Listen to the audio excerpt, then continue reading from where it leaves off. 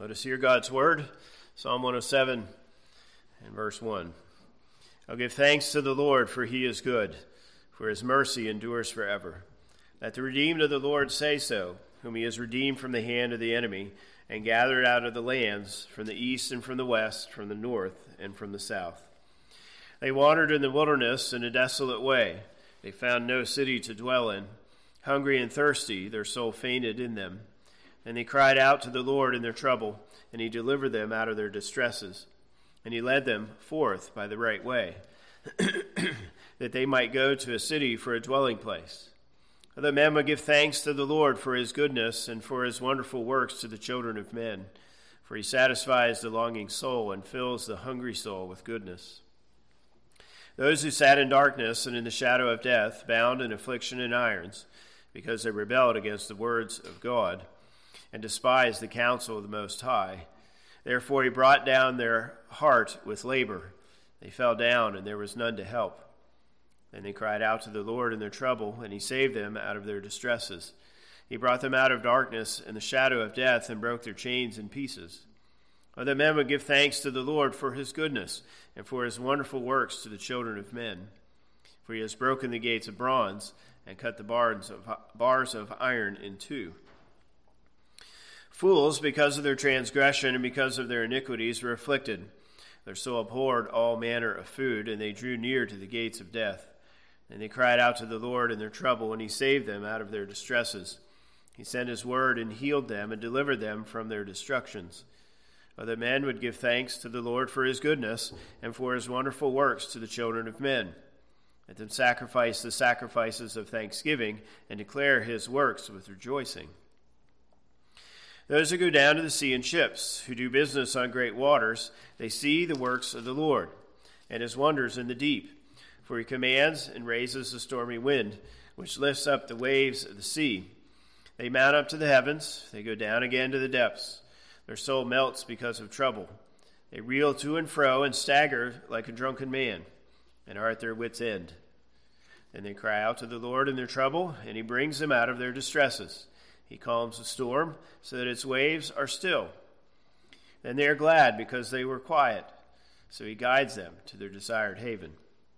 Other men will give thanks to the Lord for his goodness and for his wonderful works to the children of men.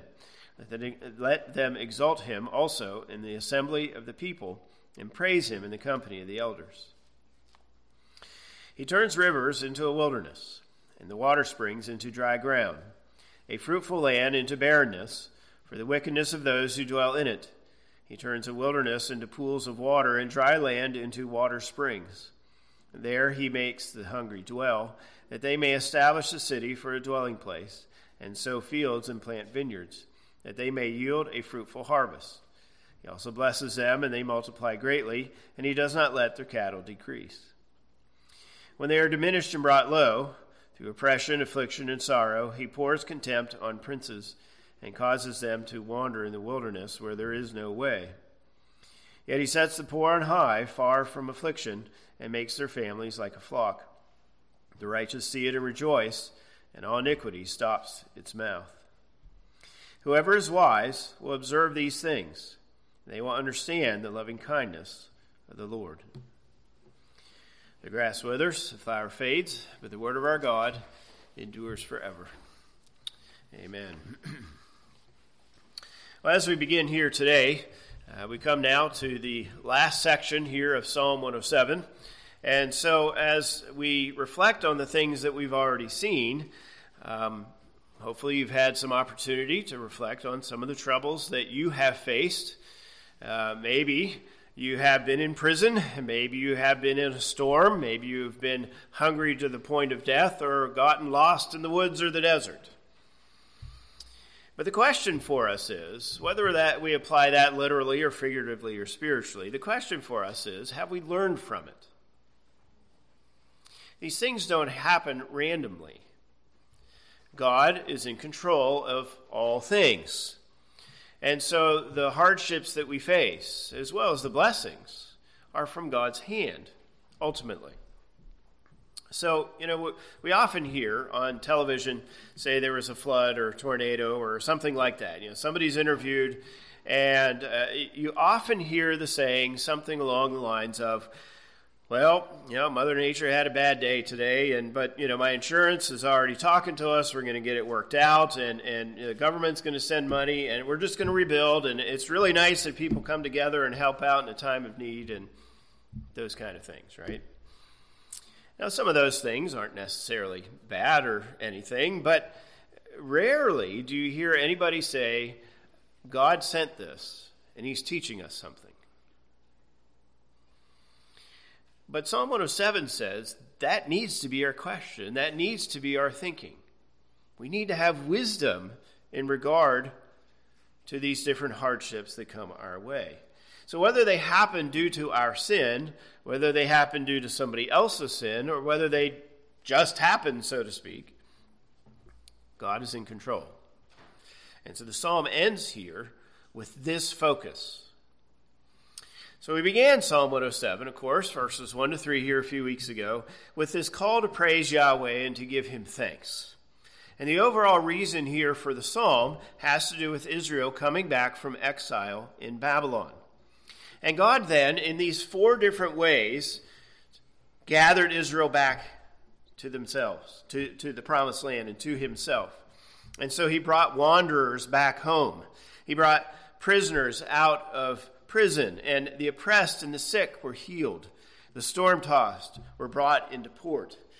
And there's definitely a literal application of these words for Israel.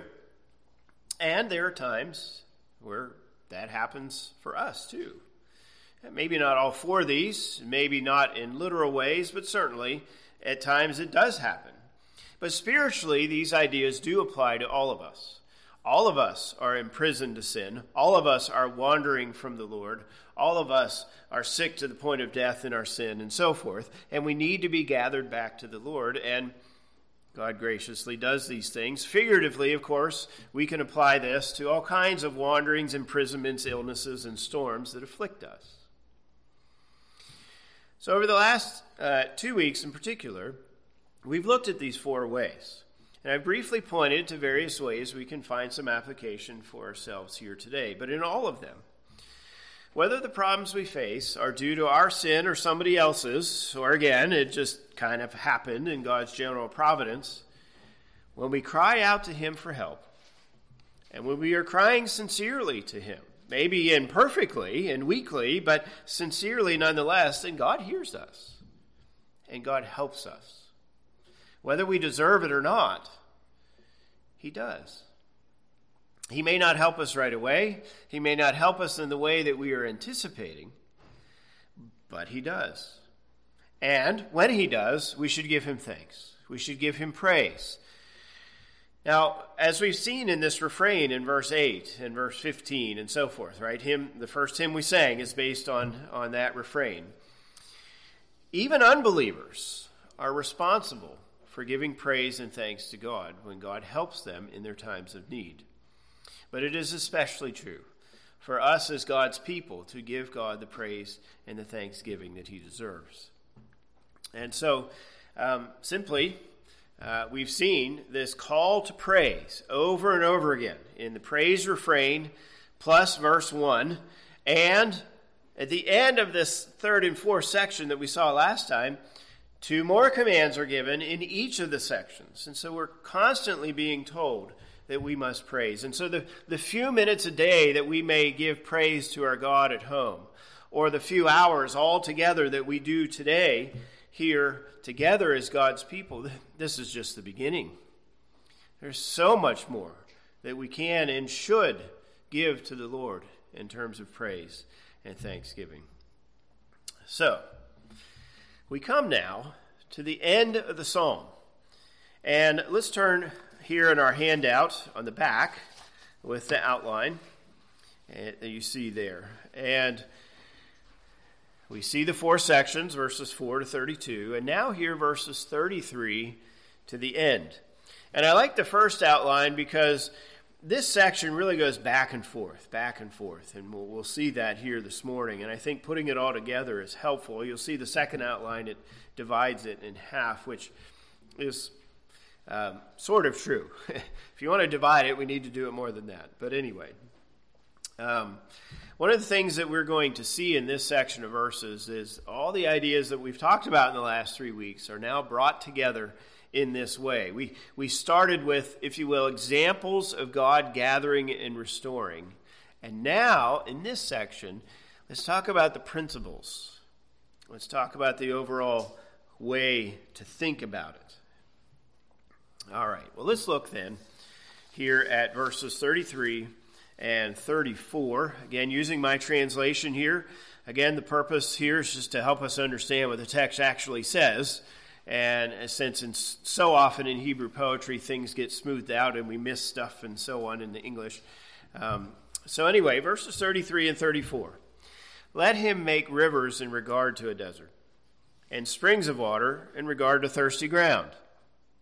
A land of fruit into a salt plain, because of the evil of those who are dwelling in it. All right, now obviously these two verses go together. And you'll see that the two lines of verse 33 and the first line of verse 34 are in parallel. Now remember, this has to do with the rhyming of ideas. And so all three of these lines are basically saying the same thing. And in fact, so much so that you could call it synonymous with the first two. When you add the third one, you could maybe argue that that's synthetic because it's a little bit different. But the point is the same. God is taking something that is good and turning it into something that is bad in all three of those lines. Okay? Note also the ellipsis, that let him make is assumed in the second and the third line. Okay? And so you see how it's arranged. Now, let me talk just a moment here about the key verb, let him make. If you look at the New King James, or if you have another translation, they're going to put it there as a statement. New King James says, he turns rivers into a wilderness. Now, there is debate on how we should understand this Hebrew word. You could translate it either way, as a petition, a request, like I have done here and other commentators, or as a statement. Well, I'm inclined to think of it as a petition for two simple reasons. One, the second vowel. Okay, those who have Hebrew might follow here a little bit. And the position of it. It's actually first in the Hebrew line, and that points us to the idea of it being a petition, a jussive as we call it. But either way you go with it, you do get the ultimate point, but I do think this is a request. But if we start with the statement idea, note the thought. The thought is simply this. God has, in the past, at some point, turned blessing into cursing. He has turned water into dry ground, fertile places into barren ones. Think of Sodom and Gomorrah, for example. Okay. Now, before we continue, let's now bring in the last line of verse 34 of this subsection of 4 lines. And it says, because of the evil of those who are dwelling in it. The reason why God takes blessings and brings curses is because of sin. Because of the sins of those who dwell in that land, in that place, God takes blessings and brings the opposite. Surely, this is true for Israel. At this time, the land flowing with milk and honey became a barren place. The northern kingdom was taken into exile and was overrun. The southern kingdom was taken into Babylon and was overrun by the Babylonians. Everything was reversed. We can think of other times. Think of when Israel during the time of the judges would not obey. They were worshiping the Baals, and God brought curses. Think of Naomi and her family having to go to Moab because of this. Or think of Elijah during the days of Ahab and Jezebel, and there was a drought because of Israel's sin. So this is something that we've seen quite regularly in the Scriptures. It's something that we see happening even today. Because of sin, a place of blessing becomes a place of barrenness in one way or another. But as I've said, I think we should understand this as a petition. Asking God to do this. Not just a statement saying that he does or has done, but that we are asking God to reverse blessing because of sin. Now, we know God can do this. He certainly has the power and ability. And we can even say that God should do this because sin deserves to be punished. Okay? Allowing evil to flourish doesn't help anybody. If there is no reprisal and no punishment of sin, then it is not a pleasant place to live. Okay? Just go to any of these woke cities with the woke DAs and you'll understand it. It's exactly what's happening, whether it's D.C. or Chicago or wherever it is. It's not a nice place to live right now. And so asking God to judge sin is actually a good request. It's not being mean. It's not being unchristian. But asking God to punish sin actually then will reduce evil and increase blessing in the end. And so this is a good prayer for us to pray. It may not be all that is in our prayer, but it certainly is okay for us to pray. And we talked about this even last week in 1 Samuel 25. David had a similar sentiment. So whether we're talking about Babylon here, whether we're talking about Israel even after they came back to the promised land, or whether we're talking about the evil that takes place in the media today, or in the corrupt politicians in Washington and Harrisburg, or the greedy woke corporations, or our neighbors, or with our boss, or extended family, or whatever it is. Okay? Asking God to punish the wicked is most fitting. Yes, pray for grace and salvation too. If he chooses not to do that, then pray that he will judge the wicked. Because in the end, this will lead to blessing for the people of God. Ultimately, of course, we see this at the very end. God will judge the wicked, and we then, as God's people, by God's grace, will enjoy blessings forever. And so we're praying for that, you might say, in a small way today. Now, of course, we've talked about imprecatory psalms before, and we've spent a fair amount of time on that. And I think this then is just a short version of that, you might say. So here, notice then, we go from blessing to cursing. Now, let's look at verses 35 and following. Verse 35, let him make a desert into the reed pools of water, and dry land into springs of water. Well, now we're going the other way. Hey, taking things that are barren and cursed and have blessing. And notice here, too, this is in parallel, rhyming, saying virtually the same thing. Note again, the verb is assumed in the second line, so we have the ellipsis there. And notice actually the exact same verb as verse 33, let him make. So the same points are made here. Some will take this as a statement. Some will take it as a petition. And I think the petition makes most sense. And so now we're not just praying that God will bring judgment because of sin, but that God will take a place of barrenness and bring blessing. It's the opposite. Now, surely God has done this multiple times throughout history, in Israel's history and even beyond. Yahweh has reversed the curses to bring blessing. They are now back from exile, of course. They are now back in the promised land. Okay? But possibly, they're in the promised land, but now they're asking God for something more, some more blessing. Obviously, it's a great blessing to come back from Babylon. But you remember when they came back, it was rather barren.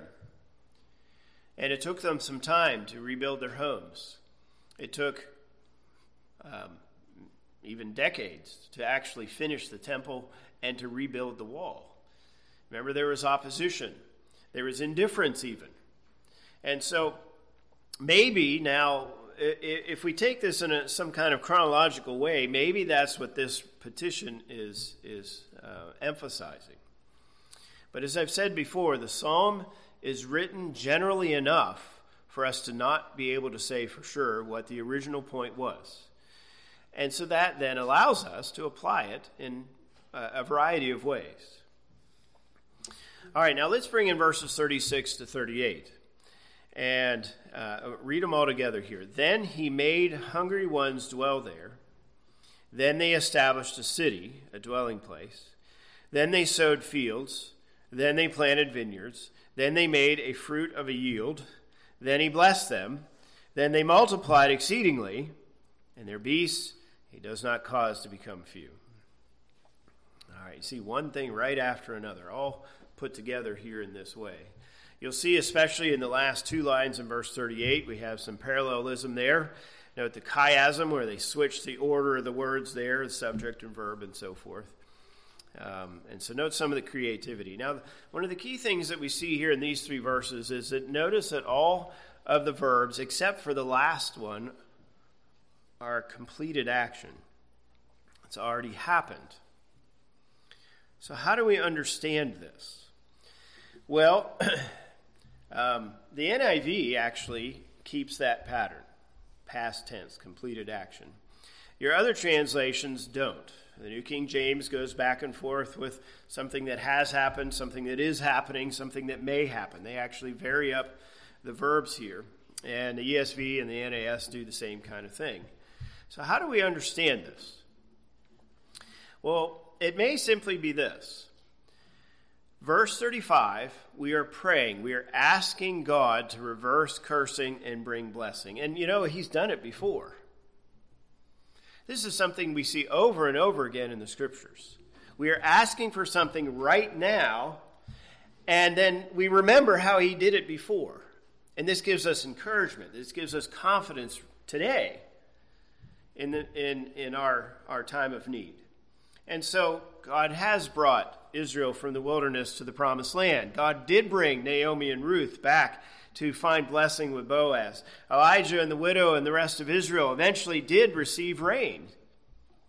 So we've seen these things over and over again in the scriptures. And so maybe that's all that's being said here. Other people suggest that we need to narrow our focus to the time after the exile.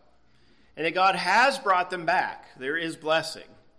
And he's brought some restoration, but they're asking for more. And so this list here in verses 36 to 38 is that God has given them some blessings. Their houses are being rebuilt. They're starting to plant again in the promised land after Babylon and so forth, but they're asking for more blessing. And again, if you read portions of Ezra and Nehemiah and Haggai and Zechariah, it fits that idea. That is certainly a possibility. Other people make this point, and I'm not sure that all of these are mutually exclusive. But some have said the reason why we have past tense verbs here is because it's so sure to happen, we can speak of it as already happening, even if it hadn't happened yet. You know, Paul does this in that famous passage in Romans 8. When Paul says, those whom he has foreknown, he has predestined. Those he has predestined, he has called. Those he has called, he has justified. Past tense, right? These things have already happened. But do you notice how he finishes that? He says, those he has justified, he has glorified. Past tense. We haven't been glorified yet.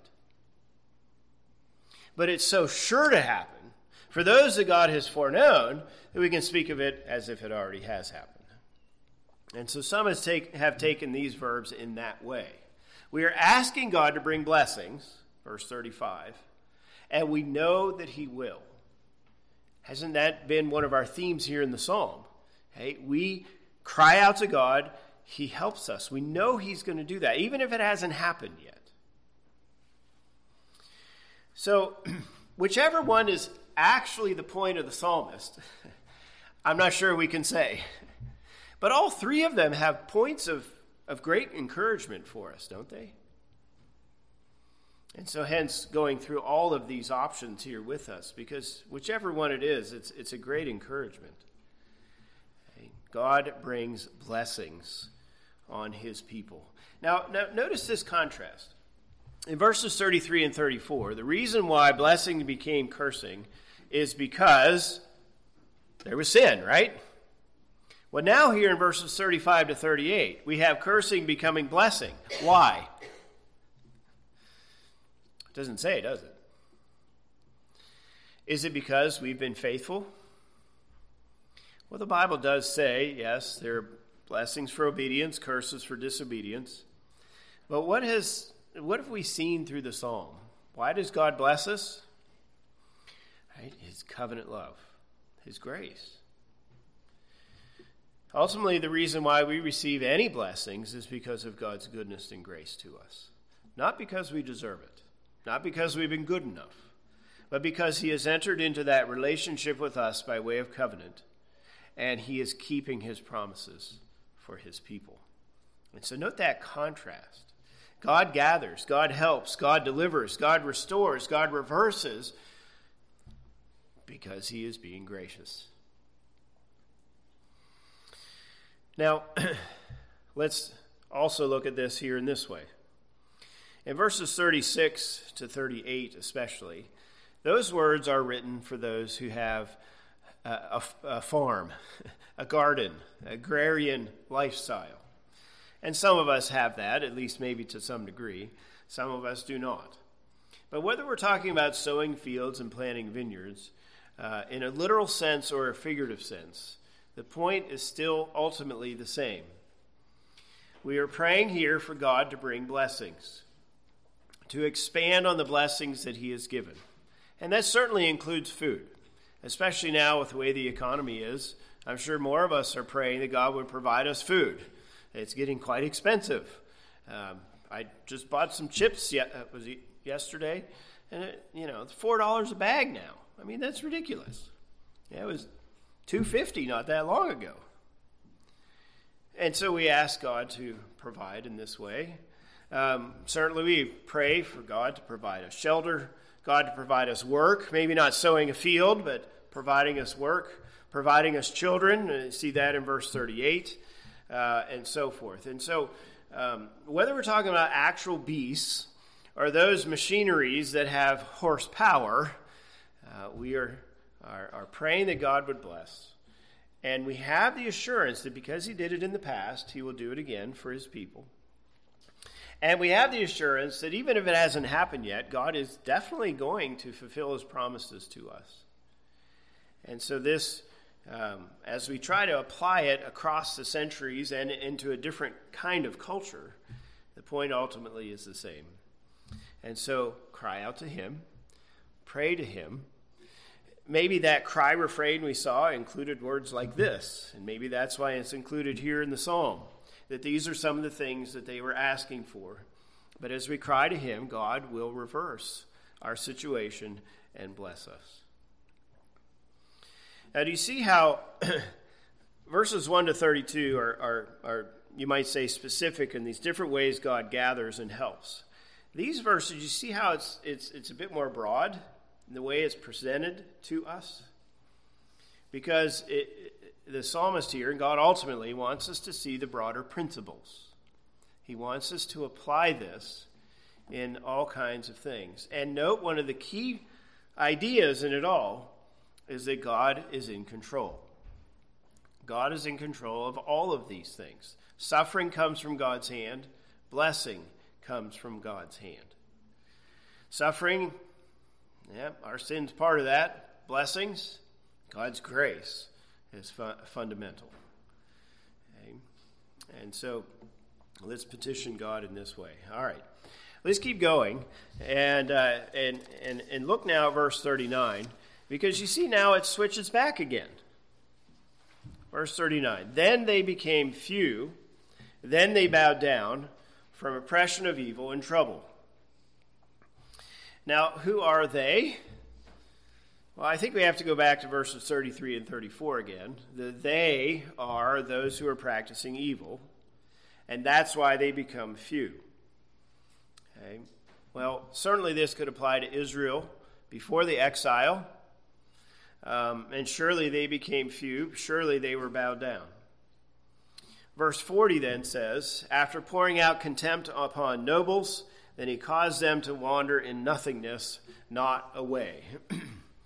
All right, your English translations obviously are going to smooth those things out and make them sound a little bit more natural for us here in English. But that's what the Hebrew says, more literally. Once again, the NIV actually communicates the completed action here, these verbs. Your other translations do not. necessarily. But certainly, God has done this. They bowed, right? It's already happened.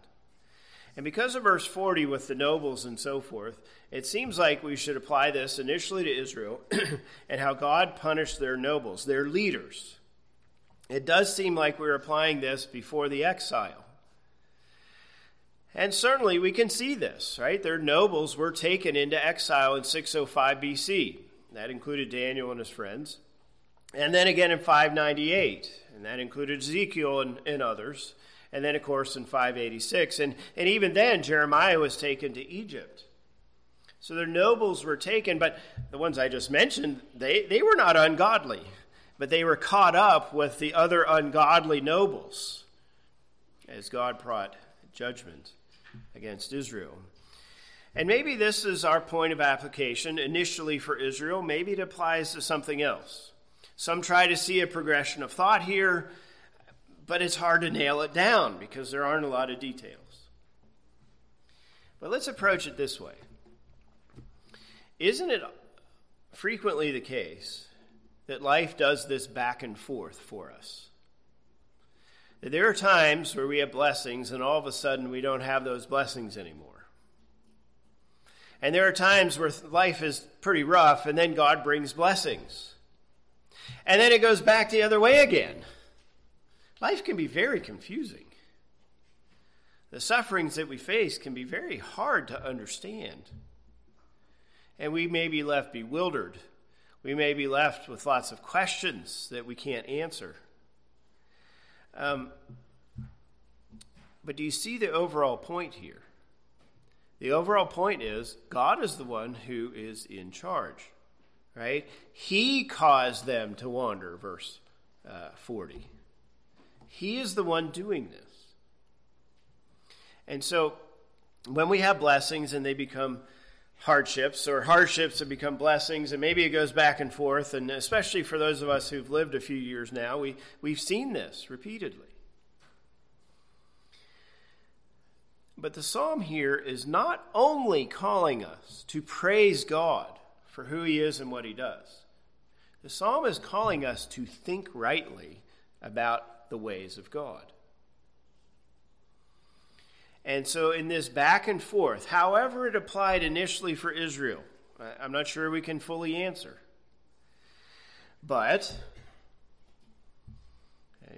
God's in control. So in this case, we're talking about leaders, right? Nobles and such. So whether we're talking about Nebuchadnezzar or the sinful leaders of Israel, or the Pelosi's and Schumers and McConnells and Cheneys of our day, whether we're talking about civil leaders or we're talking about church leaders who fall into sin and lead people into error, the point is God is going to bring judgment against those people and those, unfortunately, that are caught up along with that. God eventually causes them to wander in a way that is a non-way. It is a nothingness way. That word for nothingness is actually the word in Genesis 1 verse 2. When God first made all things, right, you have the Spirit hovering over the waters, and it was formless and void. That's how we translate it. But that's the same word here, nothingness. There was nothing there at first, and then God started forming and filling, right? Well, God, because of our sin, takes us from a place of blessing and leads us to nothingness. And so this is our point here in this verse, and it takes us back to verses 33 and 34 and says very much the same kinds of things. Well, let's now look at verse 41. You see, we now go back to the other. Then he exalted poor out of affliction. Then he set like a flock clans. So now we're going from bad things to good things, from curses to blessings. And so God here exalts the poor, lifting them out of their affliction. God sets clans. Now, what we mean by this is your broad extended family, right? Not just your parents, not just your siblings, not even just your aunts and uncles, but, your great, great, great whatever, and your fifth cousins, or whatever it is. We're talking about the big family here. God sets them like a flock.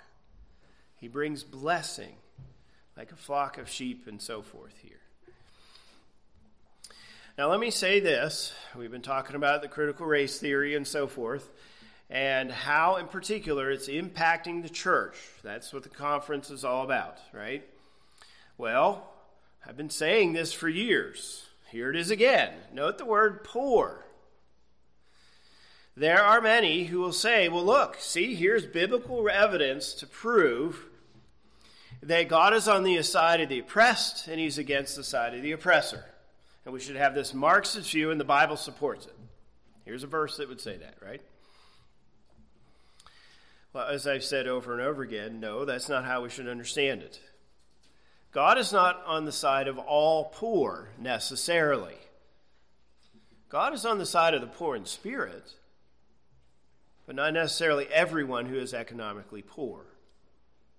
And so we must think carefully. Verse 43, let's have wisdom here, even in this way. The Bible is not a socialist book, you might say. All right, it's like a pendulum swing here, right? Blessing to cursing, cursing to blessing. Blessing to cursing, then back again from cursing to blessing. And so verse 42, we put it together. Upright ones are seeing and they are glad, but all unrighteousness, that should say, shuts its mouth. I omitted that S there on shut, sorry. Notice that both are given here, obviously. God blesses the upright with joy. God blesses the upright with sight. But God shuts the mouth of those who are unrighteous. And so notice then, the godly are filled with joy. They are praising God, thanking him. They are seeing rightly with wisdom, but the ungodly refuse to praise God. Their mouths are shut. They don't want to praise God. Which brings us then to his final thought, verse 43. Who is wise? Then let him keep these things, and let them understand the covenant loves of Yahweh. Psalm 107 begins with a call to praise, but it ends with a call to wisdom. Psalm 107 is in the category of psalms of praise. Hymns, they're often called. Okay? But Psalm 107 is also in the category of wisdom literature. Let's think rightly. When we are in trouble, whatever that trouble is, the wise person cries out to God for help. Okay? When we cry out to God for help, we know that God is able and willing to help his people. And sometimes even helps the unbeliever. When we see this back and forth, blessing and cursing, some days are good, some days are bad, some years are good, some years are bad, this back and forth, it can be very confusing. But the wise person, well, note that second line, let him keep these things. Let's keep this, let's understand this, let's hold on to this truth that there is blessing for obedience and curses for disobedience, yes, but even more so, God's in control of all these things, and his grace is what brings those blessings, ultimately. And so for the way of the righteous, the way of the wise, we recognize these things. We see them in the events of life. We don't stand there and CNN interviews us and says, well, we'll just rebuild. Yeah, the government will give us money and we'll move on. We don't say those kind of things when hardships come. We say, God is in control. I trust him. He has brought this hardship. He's trying to teach me something. But God will bring blessing because I'm trusting in him. This is our mentality. It's a totally different one. And we are filled with praise and thanksgiving, even in the hardships, but especially when he turns them around. And so, when the hardships come, do not run away. Cry out to him. when he brings those good things out of the hardship, okay, thank him and praise him. And in this last line, in the end, it's all about God's covenant love. And notice here, covenant loves is actually plural. This is that Hebrew word chesed that we've talked about over and over again. Okay? All the various ways that God shows us grace and mercy and love. Okay? Let's understand that. Not just what God has done for us on the cross in Jesus Christ, but what God does for us every day. Let's seek wisdom in this way. Let's think this way. Learn from Israel. Learn from the Psalms. Learn from the ways of God for his people. Okay? When and how God blessed them. Okay? So, you remember Paul's words in 1 Corinthians 10. There he says, basically, summarizing it here, learn from Israel. They've been given to us as an example. And we see that here in this psalm. And so the wicked are punished, the needy are blessed, God keeps his commitments to his people, God is in control of all things. Don't just have that in your head. Have that, if you will, filter out into everything and the events of life. Blessed are those who see these things from day to day. Blessed are those who have this kind of thinking, this kind of theology, this kind of understanding, because it brings solid peace in the midst of hardships. It leads to a holy life. It leads to joy in suffering. It leads to praise and thanksgiving when God does deliver us. So again, the psalmist here is ending the psalm by calling us to think rightly about these things. And so whenever I hear people on television giving their spiel about, all the stuff I've said, I just feel so sad for them. There's no hope there. This is hope. This is where we can find encouragement. These ideas here. Because of who our God is and his love for us. All right, well, next time, Lord willing, we'll turn to Psalm 108. Let's pray together. Our Father and our God, we thank you again for your word. We thank you for what you teach us. We thank you for giving us this psalm especially. We do praise you, Lord. We do give you thanks, for you alone are worthy to receive our praise and thanksgiving. We praise you, Lord, for who you are, our covenant, Lord, the one who has entered into relationship with us, not because we deserve it, but by your grace. We are thankful, Lord, that in all events of life, you are over each one. You are sovereign in these things, and we praise you for this. And so may we learn from this. May we look to you. May we trust in you. Help us, Lord, especially in our times of weakness, in our suffering, but also in our times of apathy when things are going well. Lord, help us. Draw us to yourself. Help us to see your covenant loves day in and day out. Help us to see your hand of providence and rest in you, trust in you.